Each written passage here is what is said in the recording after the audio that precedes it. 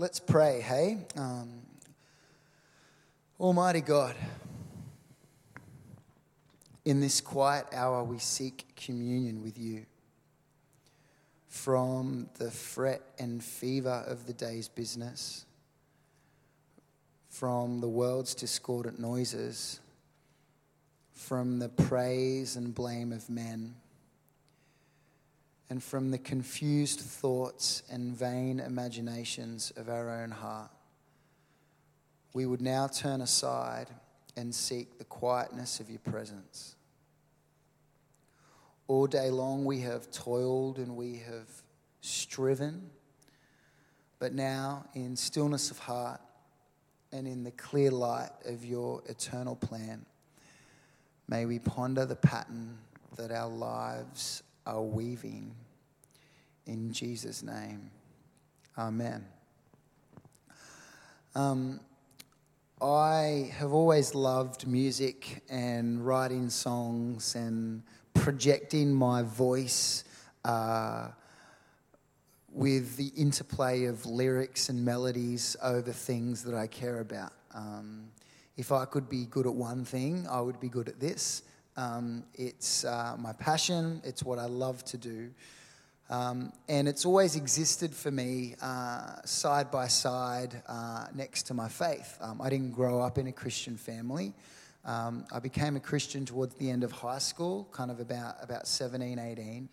And I started learning the guitar and getting into music and creative stuff as I started going to church and kind of exploring what faith meant for me. So music and faith have always existed side by side for me. Anyway, about 2007, I hit a bit of a rough patch in my Christian journey in the sense that I started to get pretty disillusioned with church. I became critical of worship music, of kind of Christian music. I became critical of organised religion. I became critical of the institution. And I just thought that, everything that was wrong, everything that I was feeling that was off was because of that over there, was because of organised Christianity, all that sort of stuff.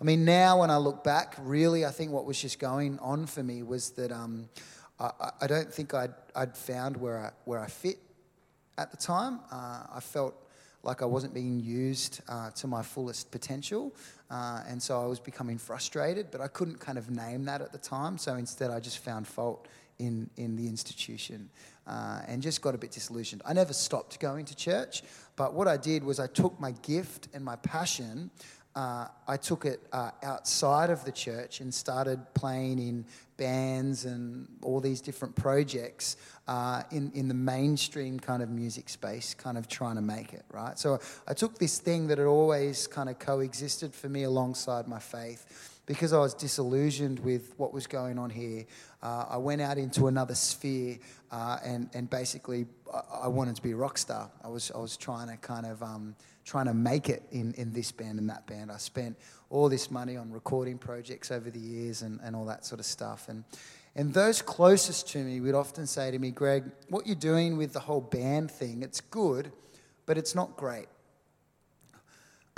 It's good, we enjoy it, like you're doing, like it's good, and obviously the story that I was telling myself was that I was being a witness and a missionary in that environment. But people who were really honest with me would say it's good, but it's not great. When you lead worship, there's just something else that happens. There's something on you when you do that isn't on you when you're out there kind of playing in pubs and clubs. And I started to get really kind of frustrated in my journey in the mainstream space. It was hard work. I felt like I had to kind of fight for every inch. I felt like I had to it was like pushing a big wheelbarrow up a hill. It was just high effort, low impact activity for me. It was hard. It was hard work. Things didn't come easy.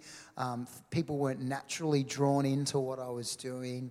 And kind of got to the point where I was like, God, something isn't right. Something is not right here. It shouldn't be this hard, basically. It shouldn't be this hard.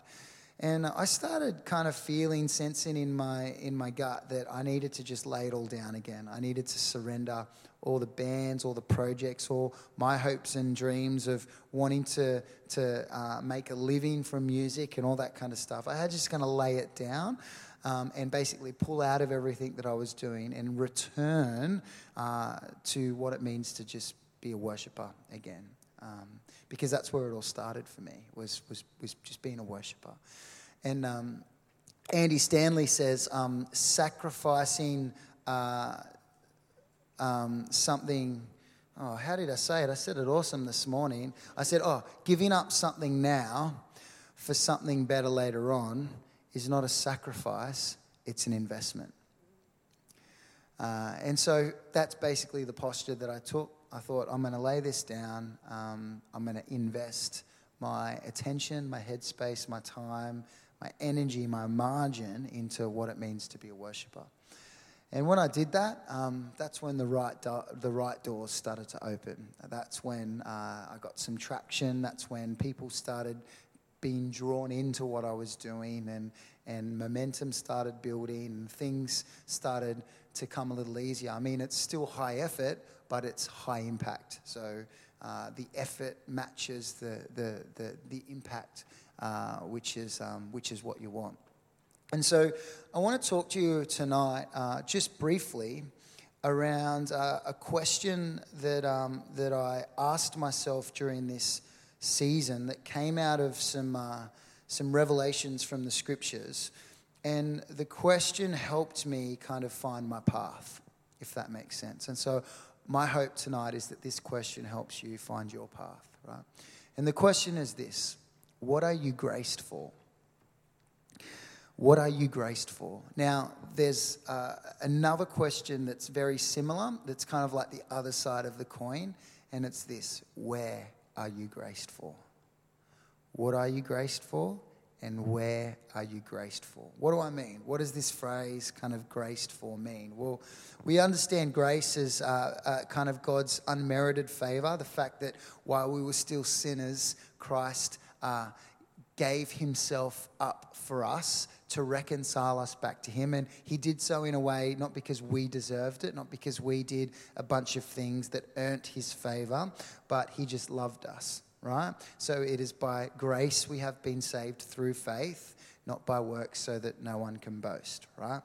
But what I want to talk about tonight is this kind of other aspect or dimension of grace that Paul talks about in his letter to the Corinthian church, okay? So he starts off here in 1 Corinthians 15, verse 10, and Paul says this: I labored more abundantly than they all, yet not I, but the grace of God which was with me. So Paul's saying, like, I labored, I worked harder than anyone else there, but it wasn't me, it was the grace of God that was with me, right? So there's this idea that grace is something that labors on our behalf, okay? So Paul is talking about grace in a way that it labors on his behalf. It actually empowers and enables his ministry. Okay? So what I want you to understand first up tonight is that grace is the willingness of God to labor on your behalf for a specific purpose or assignment. Okay? So when I say, what are you graced for? What is the thing, where is the thing that the sphere, the contribution where God actually labors on your behalf? Like, remember when I talked about my story and I said when I was out there doing the band thing, it was just me and my gifts, right? But when I'm leading worship, there's something else that's on me while I'm doing it. So that phrase, I'm trying to find language to basically say that when I'm leading worship, I feel like God's grace is actually laboring on my behalf. It's not just me and my gift. The grace of God actually labors for me while I'm doing it, okay? So that's what we're kind of getting at, this idea of being graced for something. We all have unique gifts according to the grace given us, okay? So our gifts flow from our grace, not the other way around. We can't actually pick what we're graced for. It's a process of discerning what it is and then aligning or positioning ourselves within our sphere of grace. Henry Nouwen says, let's be patient and trust that the treasure we look for is hidden in the ground on which we stand. Okay, so this conversation that we're having tonight, I'm not asking you to go on this great quest or journey to find your path. I'm saying that this question, what are you graced for? It's actually a treasure that's hidden in the ground upon which you stand. You don't have to go looking for it, right? It's actually where you are. It's probably really obvious to those around you. You know, hard to see in the mirror, but obvious to those around you. Okay, so what you are graced for is hidden in the ground on which you stand. You might have to dig a little, but you don't have to go over there to find it, if that makes sense.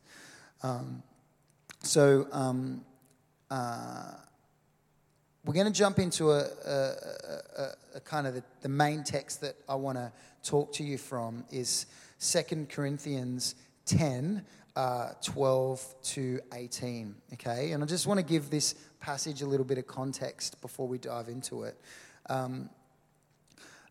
There was no place in which the Apostle Paul was met with more opposition from this group of people he called false apostles than in Corinth, okay?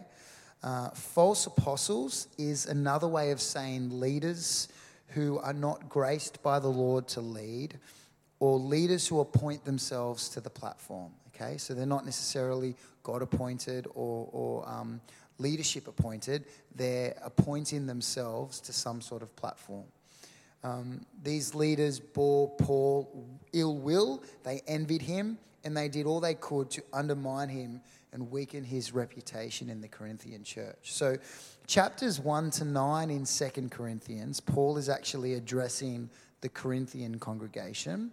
But the rest of the book, chapters 10 to 13, Paul shifts his focus, takes aim at these false apostles, okay? These self-appointed leaders who have forced themselves into the congregation.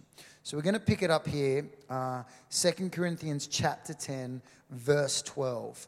I'm going to just kind of read through it, and then I'll go back and just make some points, okay? It's pretty chunky. I'm reading from the New King James. It's like pretty meaty. There's lots of big words in there, right? So just track with me, and we'll try and kind of unpack it together. Paul says this, "For we dare not class ourselves or compare ourselves with those who commend themselves, but they, measuring themselves by themselves and comparing themselves amongst themselves, are not wise. We, however, will not boast beyond measure, but within the limits of the sphere which God appointed us, a sphere that especially includes you. For we are not overextending ourselves as though our authority did not extend to you. For it was to you that we came with the gospel of Christ, not boasting of things beyond measure, that is in other men's labors, but having hope that as your faith is increased, we shall be greatly enlarged by you in our sphere, to preach the gospel in the regions beyond you, and not to boast in another man's sphere of accomplishment. But he who glories, let him glory in the Lord. For not he who commends himself is approved, but whom the Lord commends." So there's a couple of themes here. There's this idea of commendation, like people who commend themselves, compare themselves against themselves, yada, yada, yada, are not wise. So, but then it finishes with the person who commends themselves isn't approved, but he who or she who the Lord commends. So this idea of commendation is an important theme. Another important theme is this idea of a sphere. Paul says we're not going to boast beyond measure, but within the limits of the sphere which God appointed us, right? So this idea of a sphere is a theme. This idea of God appointment is a theme, right? And lastly, this idea of focus, right? Paul's basically saying, I'm not going to kind of overextend myself over here into someone else's sphere. I'm going to stay over here in my sphere, which is the sphere that God appointed me in, and I'm going to kind of stay focused here in what I'm doing here, if that makes sense. So let me unpack this a bit more and help you understand a little bit about what Paul's trying to say. Firstly is this idea of God appointment, and he basically wants us to understand that we are God appointed, right? You are God appointed. Do you live your life knowing that you are appointed by God to serve him? Understanding that your life is a God-given assignment and that you are God-appointed gives you an incredible amount of confidence. I know for myself that I am God-appointed to be an artisan and a worshiper that builds the church, right? So knowing this means that I don't need to be someone that I'm not with something to prove. I can just be myself in Christ, for myself in Christ is who God has called and appointed me to be, okay? So God appointment, you are God appointed. It actually, before I move on from this point, I think it's important to say that there are different seasons in life, and some of us are in seasons where there's kind of a lot of mundane and boring and all that kind of stuff too. So this idea that we're God appointed doesn't always mean that life's one big crazy exciting adventure, right? Sometimes it's boring and it's mundane, and that's kind of the season that we're in.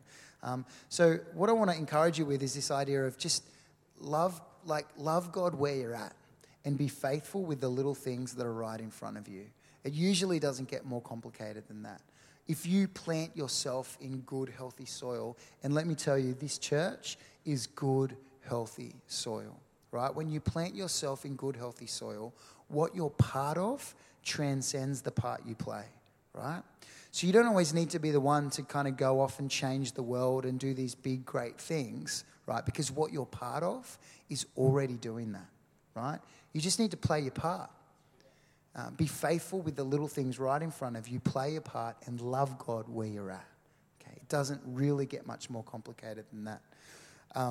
But then Paul kind of goes on. He's kind of saying, we're not going to boast beyond measure, but within the limits of the sphere which God appointed us. So Paul confines his boasting to within the limits of the sphere which God appointed. Now, the literal Greek there says, within the measure of the field God measured, okay? So within the limits of the sphere which God appointed, the literal Greek says, within the measure of the field God measured. Now, Paul worked and ministered within clearly defined boundaries. These other leaders did not, okay? Paul kind of defines these boundaries as a sphere, right? The Greek word sphere literally means field. Now, it's not like a paddock, like a field of grass and trees. What he's kind of saying there is this Greek word field actually means force field, like a force field, like a full Star Trek kind of divine sphere of empowerment, right? So that's why Paul says sphere, like God... I'm not going to boast beyond measure, but within the limits of the sphere which God appointed me. So he's understanding that God appoints him to this sphere, and when he's in his sphere, when he's in this kind of force field, the grace of God labors on his behalf, and he's divinely empowered and enabled to make a contribution. But when he's outside of that sphere, when he's outside of that force field, maybe his contribution and what he's trying to do doesn't have the same ease or kind of supernatural ability attached to it, if that makes sense. These boundaries were not of Paul's own making. They were boundaries that he and the leaders of the church agreed on at the time. So they recognized that Paul was graced to be a minister to the Gentiles, and Peter, James, and John were graced to be apostles to the Jews, right? So basically, these Jewish Christian missionaries, these apostles, had come to Corinth, which is a Gentile city, and they had overextended themselves into someone else's sphere, right? They were not respecting the agreed upon evangelistic divisions of labor that the early church had set up, right? Paul was to go to the Gentiles. These people were to go to the Jews. They had come in and were treating this Gentile city as a legitimate sphere of their ministry, right? And that's why they were regarded or considered as false apostles. They were outside their grace, basically. They were operating outside their sphere. How do you know what your sphere is, right? So I'm kind of saying this idea of you got appointed and you have this sphere, you have this grace zone, and I'm kind of encouraging you to stay in your grace zone. But how do you work out what it is? The encouragement here is found in the first verse. For we dare not class ourselves or compare ourselves with those who commend themselves, but they measuring themselves by themselves and comparing themselves amongst themselves are not wise, right? So what Paul's trying to say is, this is not something you can do, you can figure out by looking in the mirror. It's really hard to work out what you're graced for just on your own. My encouragement to you is listen to the commendation of others, right? Listen, you got friends, you got people that love you, people who are close to you. Ask them, what do you think that I'm graced for? Like, when I'm doing something that, what's that thing when I'm doing that you go, God's on that? God's on that, but not necessarily on that. Like ask your friends, ask your family, listen to the commendation of others. People often see your grace better than you do. Paul also gives another clue. He says, we're not going to boast beyond measure, but within the limits of the sphere which God appointed us, a sphere that especially includes you. So when you're living in the grace that God has for you, it actually includes others. It doesn't repel people. It doesn't isolate you. And people are drawn into what you're doing. Okay? People are drawn into your world. They want to play a part. They want to be involved, right? So the fruit or evidence that you're operating in your grace zone is that it includes others. People are drawn in to what you're doing. There is something attractive about someone in their grace. They're not striving. They're not trying too hard. If you want to see people drawn into your world, begin to live within your God-given sphere of grace. The worship leaders that I've been a worship pastor and I'm a worship leader now in our church. And the worship leaders you see on our platform are up there leading worship, not just because they can sing, but lots of people have acknowledged that they are actually graced to lead, okay? They are graced to lead worship. It wasn't just them thinking that God was calling them to do that particular thing, but lots of people have kind of seen something on their life and kind of affirmed it, right? So as you listen to the commendation of others, your grace zone starts to become clear.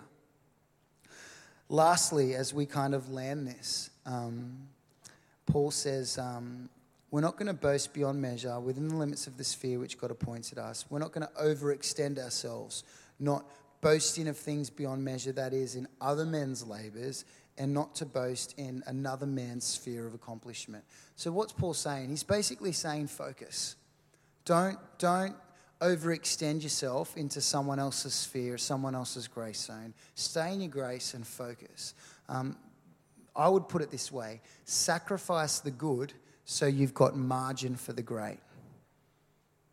Right? Sacrifice the good so you've got margin for the great. There's this story, a father and son were walking along the beach, and the son was kind of collecting shells as they walked.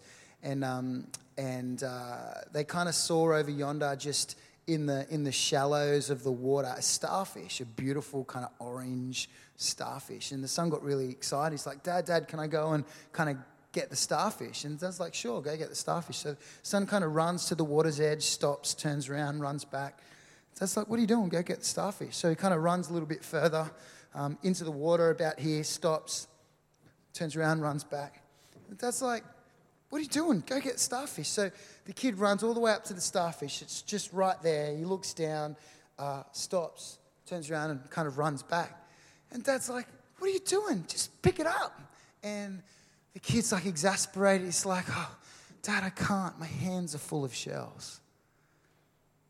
My hands are full of shells.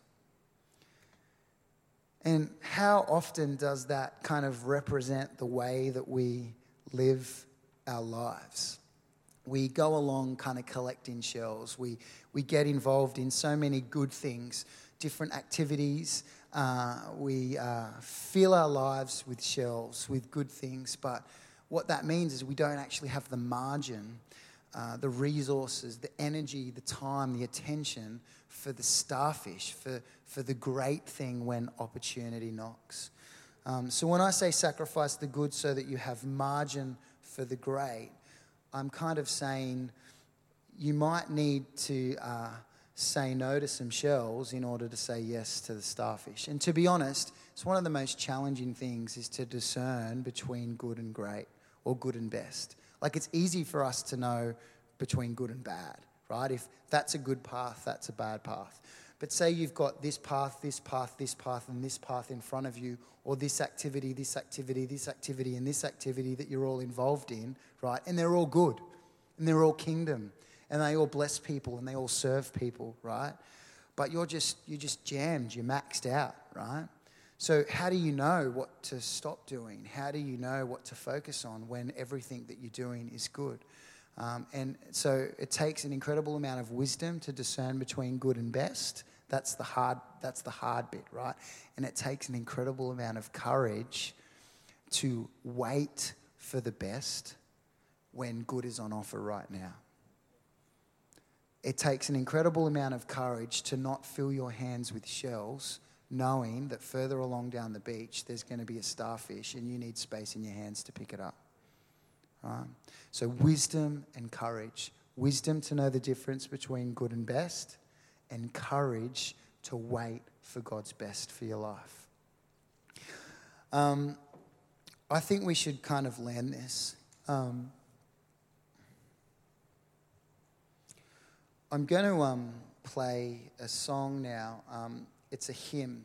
It's called Be Thou My Vision. And I think it's really appropriate at this point to kind of end with this, declaring that He is our vision.